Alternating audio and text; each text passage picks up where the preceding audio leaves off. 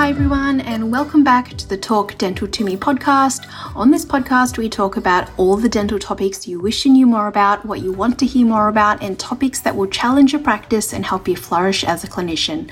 My name is Emma. I'm an oral health therapist based in Australia. I'm your host.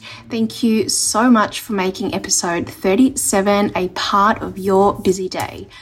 Now, I've had a big last couple of weeks. I feel like I've been quite quiet on social media as I've had to focus on other exciting things that have been happening. I did my first in-person presentation at the Dental Hygiene Association's event here in my state, and it was so awesome just being able to speak about my passion and my dental career and journey. And if you're listening and you were there, I hope that you found it helpful. I also was at the Mobile Dental Providers Association conference with CureProx, so that was also exciting. And I'm also preparing for the huge FTI conference in September, which is only a couple of weeks away. And again, we'll be there with CureProx, so it's just an exciting time ahead. I've been really busy in my new position as the in-house content creator at DSmile. So it's just been an insane couple of weeks, and I still have to pinch myself every so often because I am so blessed and so grateful to be doing what I do. So that has been basically my life these last couple of weeks. It's about to head into a quieter time before it picks up again. So definitely grateful for the downtime. And today's topic, I have been asked several times if I know anyone who is studying dentistry from practicing as an oral health therapist or dental hygienist. And if this is you, it is your lucky day because I recently connected with Hannah Omori, who has done exactly that. So if you're an OHT who dreams of becoming a dentist or someone who's just curious about the transition and how you may go about this podcast is here to guide you and inspire you. And in this episode, we explore Hannah's journey and the leap of faith she took into studying dentistry. Join us as we dive deep into the motivations and discussing the pivotal moments that basically drove Hannah to change careers and the challenges that she experienced. Hannah's going to give you all some really valuable advice, her strategies and resources for others who aspire to follow in her footsteps. She's also going to discuss academic requirements and her application advice. So without further ado, let's jump into it. Hi Hannah, welcome to the Talk Dental to Me podcast. Hi, thanks for having me. All right, so we're going to take it right back to the start. So where are you from? Where did you study? What's your background? So I'm from Perth, Western Australia. I did my undergrad at Curtin University in WA, and I graduated in 2020 with a Bachelor's of Science majoring in oral health therapy with full adult scope. And then I have just started my dental degree at the University of Sydney this year, which is very exciting. But yeah, that's a bit about me. Oh, I love it. And so you'd been an OHT for how long? So I graduated in 2020 and then I worked full-time for 2 years and this is my third year out. So I'm working and studying at the same time at the moment. Awesome. And how did you find your first couple of years of OHT? That would have been pretty crazy. 2020 and then COVID. How was that for you going out into the workforce? Yeah, pretty crazy. I think we just scraped past. We were pretty lucky in WA, actually. Our restrictions weren't as crazy and hectic as you guys over East. COVID really affected us in the third year, so our third and final year of uni.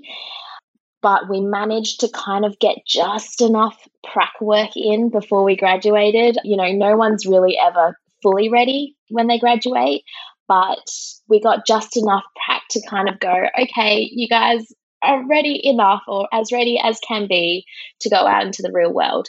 But yeah, we were pretty lucky, I think, on the West Coast. Oh, good.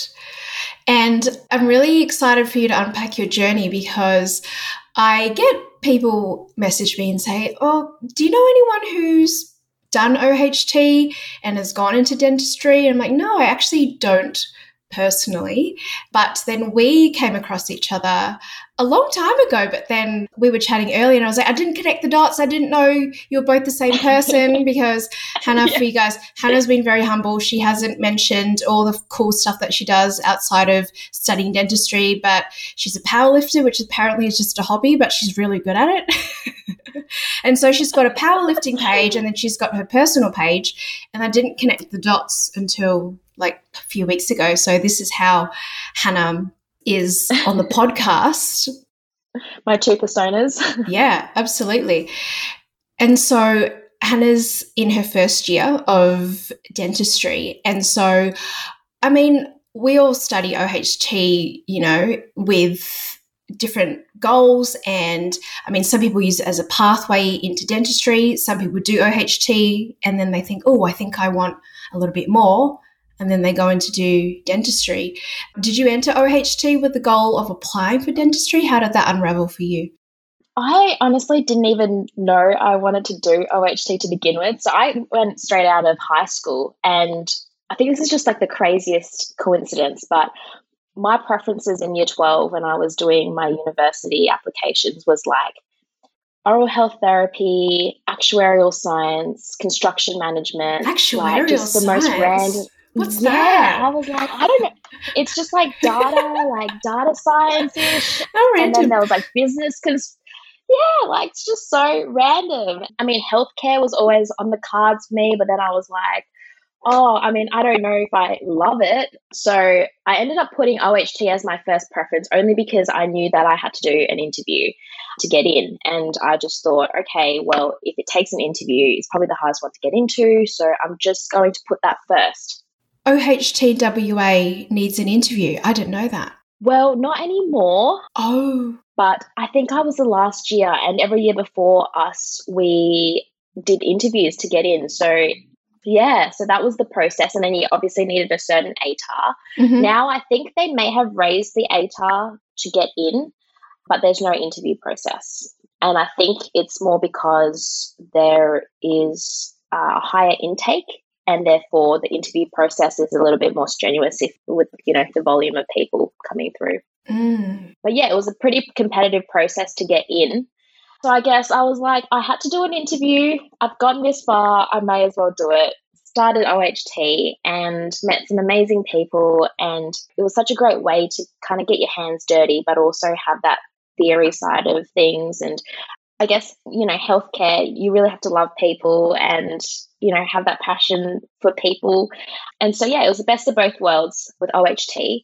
And then I guess I'm that kind of person who just wanted to just do a little bit more career-wise, and I wanted to kind of expand my scope, and that's where dentistry kind of popped into my head, and that was during or after I had started my OHT journey.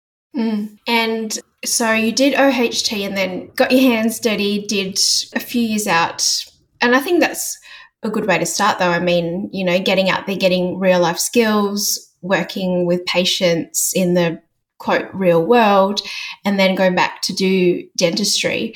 So what was the process of applying to dentistry as an OHT? Because when I went through it in 2013, it wasn't a direct pathway, but I just did a podcast with a 2022 UniMal graduate, and she told me that it is a pathway now, like you can use OHT as a stepping stone to dentistry. So what was it like for you? Because you obviously came from WA to New South Wales. So just generally speaking, if you are to do dentistry as a postgrad degree, you would, you know, sit your GAMSAT, which is just like a third-party examination, and then they take the GAMSAT score with your GPA, and then they kind of rank you, and then they go, do we want you or not? So for me personally, I started the GAMSAT process in my third year of OHT just as like a trial.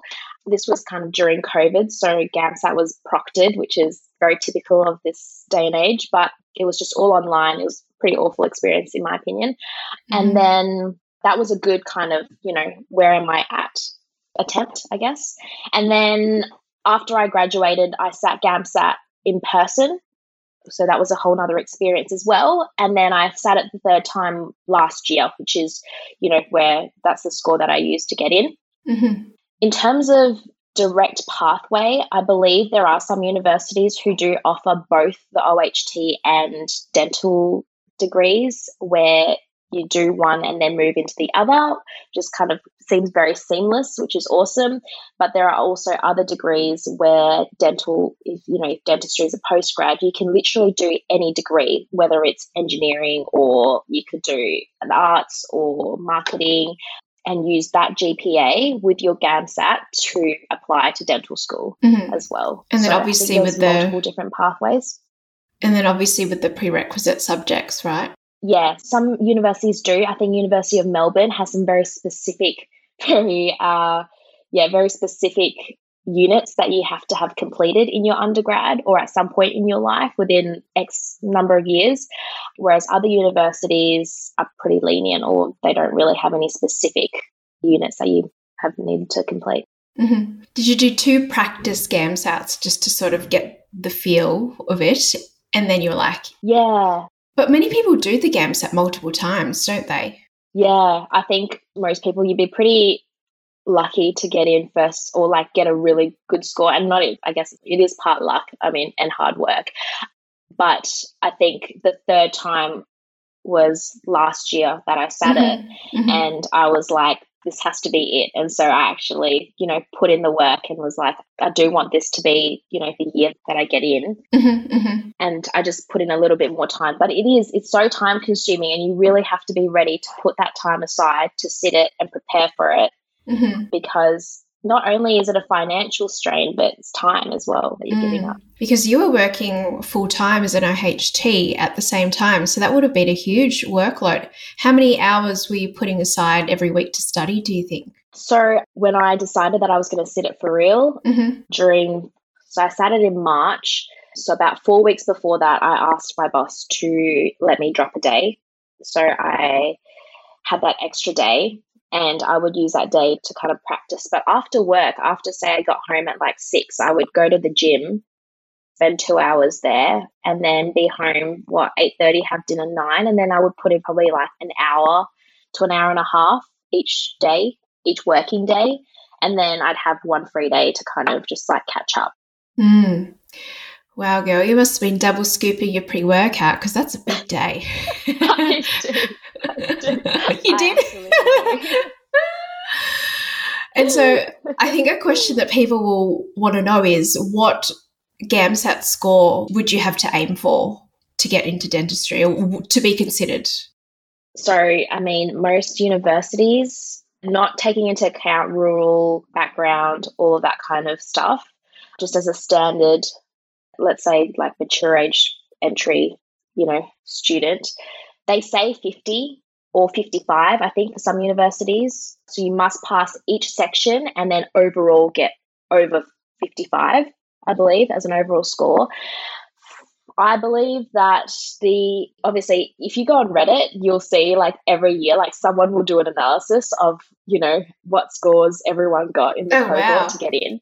But I think the last I've seen, dental school, anything above 65, I would say you have a chance. Each university weights each section differently too, so take that into account. Some universities weight section 3 the most, which is the sciencey section. Sydney University, for example, weighs section 2 the most, which is the essay writing section. So, if you get over 65, you've probably got a shot. Whether it's strong or not, questionable. If you get anything over 70, you've got a much, much stronger shot. But in saying that, if you get a really good, strong Section 3 score, that could work to your advantage. Or if you get a really strong Section 2 score, that could also work to your advantage, depending on the university. Do you mind me asking what you scored in the GAMSAT? I actually don't remember anymore, but I think it was about a 68. Okay. So I remember doing I think I got 74 or 76 in my Section 2, and I think that really did help.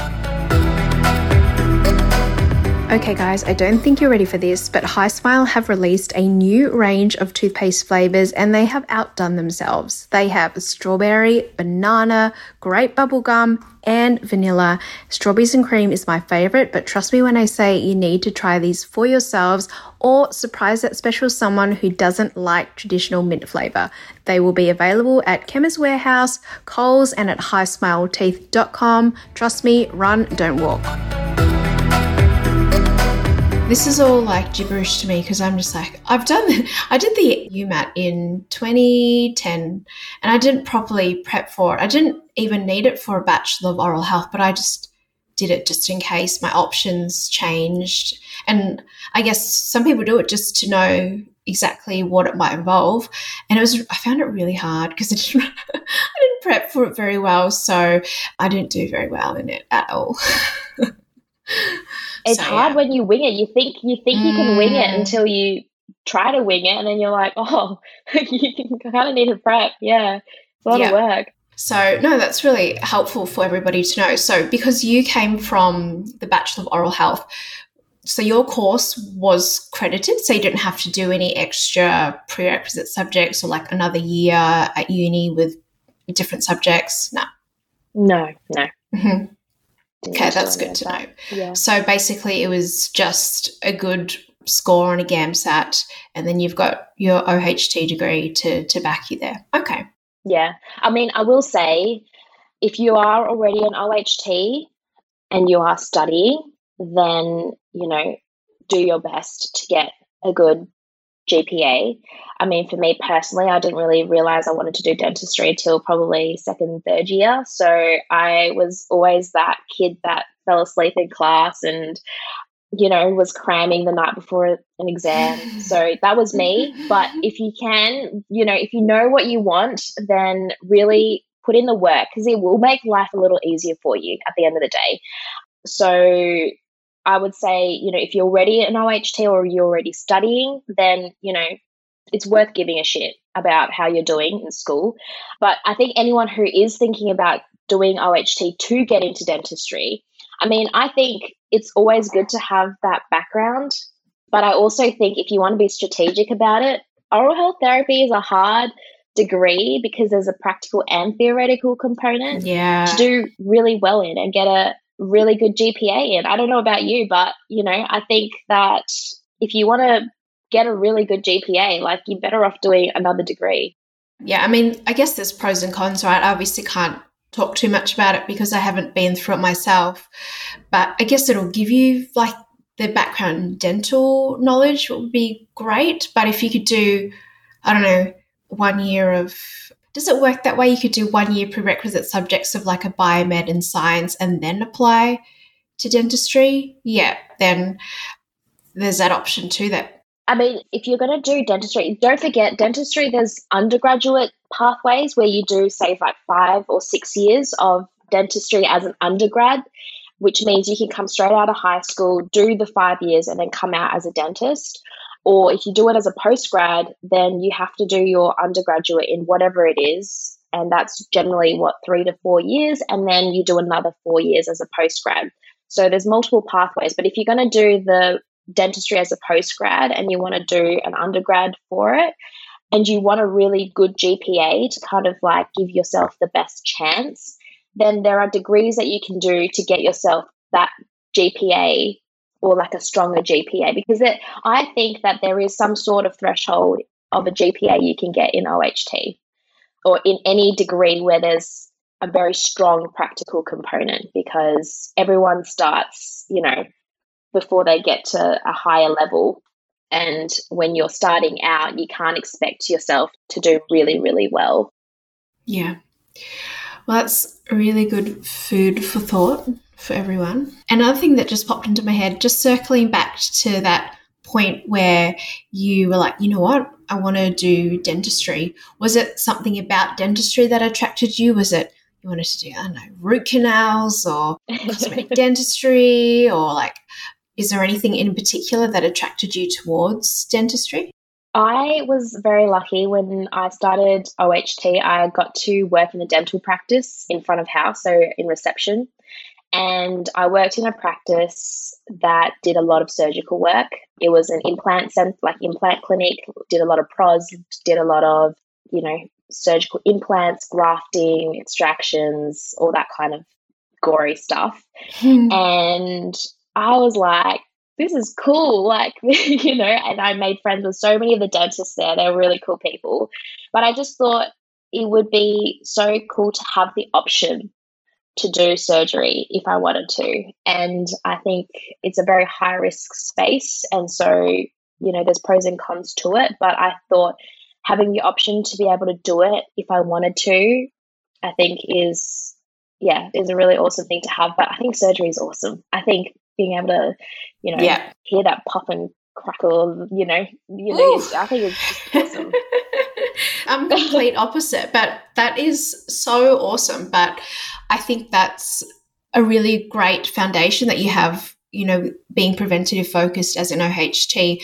Speaking to other dentists who have come from an OHT background, it's really rooted in how they practice, and they've really got prevention first. So I think that's, just going to help excel you in your career and, for your patients' overall treatment. So that's awesome.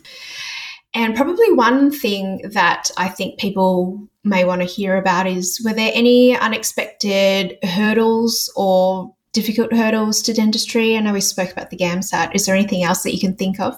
Hurdles of getting in, probably GAMSAT's the biggest one. The other thing is probably kind of where you want to study, and kind of it's really hard. I don't know if your listeners are from just Australia, from the US, or from the UK, but every country is a little bit different in their process of getting in.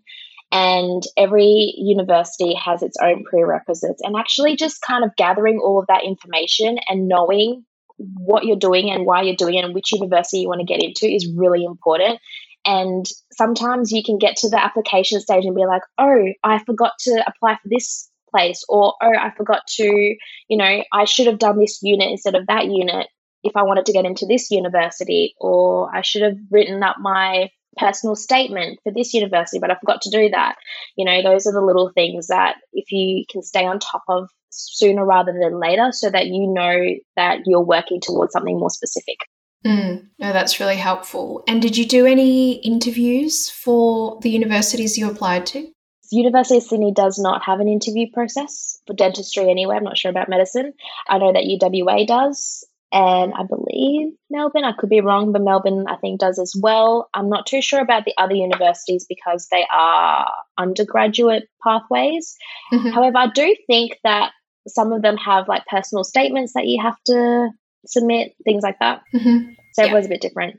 So those are some good tips. And before we wrap up, do you have any other tips for people who are in your position and say, you know what, I want to go into dentistry, I've done OHT and I think I want more? What are your top tips for someone who wants to do what you did? I think understand your why and understand why you want to do it is really important. Dentistry is an extremely consuming, and as an OHT, you would already know because you're already living amongst it. It's extremely consuming. I mean, dental school is another thing. I mean, I think if you get through OHT, you can definitely get through dentistry.